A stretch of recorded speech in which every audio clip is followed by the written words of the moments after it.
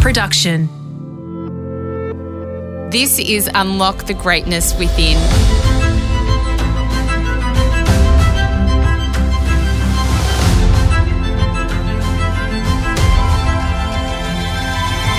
I'm Sarah Grimberg, and for the next 5 minutes, join me as I take you on a journey that will replenish your sense of self and the world, give you a moment to reflect, nourish your mind, and reset you for the week ahead.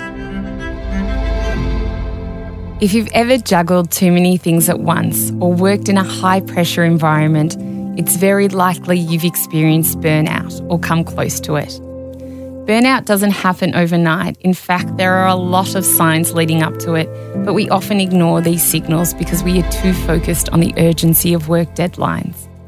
None of us should let ourselves or our loved ones experience burnout. It can be devastating and in some cases change our lives and our relationships irreversibly. So today I want to make sure that you're all equipped with choices and most importantly, kindness for yourself. I'll be sharing some strategies to consider when you're feeling on the edge or like you're just not coping. You'll see that the solution lies with your choices and that you can reverse burnout if you can read the signs early. Also remember these beautiful words by Christopher K. Germer. A moment of self-compassion can change your entire day. A string of such moments can change the course of your life. Step 1, be honest with yourself.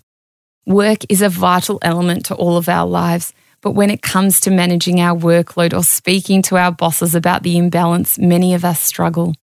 Before making a more permanent decision about work, it's important to ensure you address ways to manage the volume of it. Could you go to bed earlier? Use a timing tool to track your productivity or make time for exercise so you have more energy. If none of these things help or seem to be working, then it's time to say no. Look at your work and its impact on your personal life and lifestyle.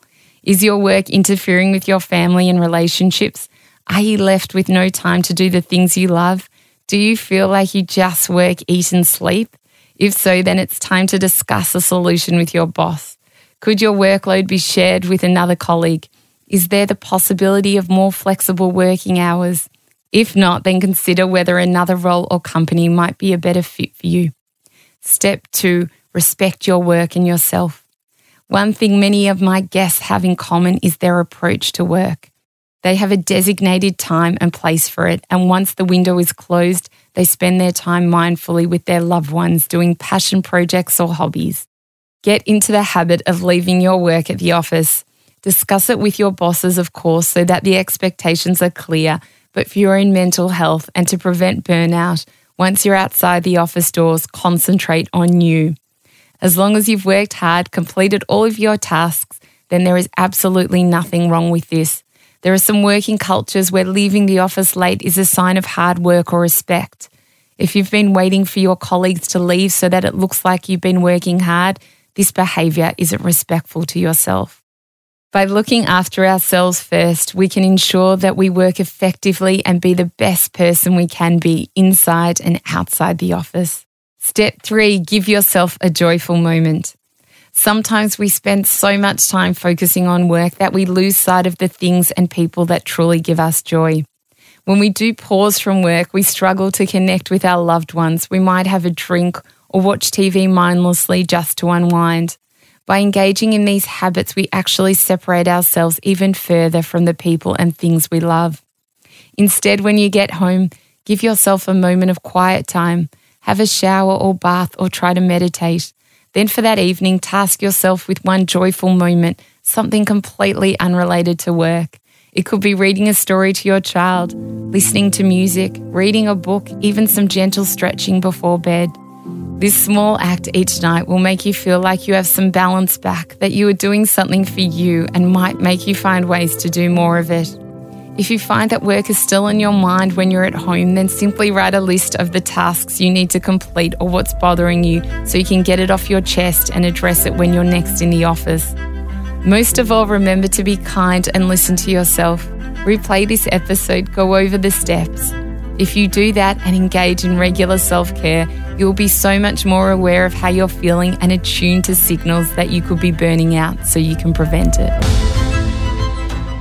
I hope this episode of Unlock the Greatness Within inspired you and brought you joy.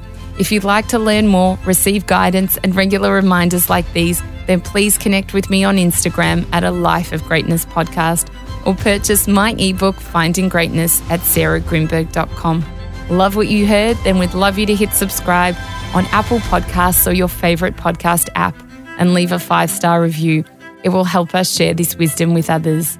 If you want more advice on how to beat burnout, then don't miss my episode with Academy Award-winning actor Matthew McConaughey on A Life of Greatness podcast. Listener.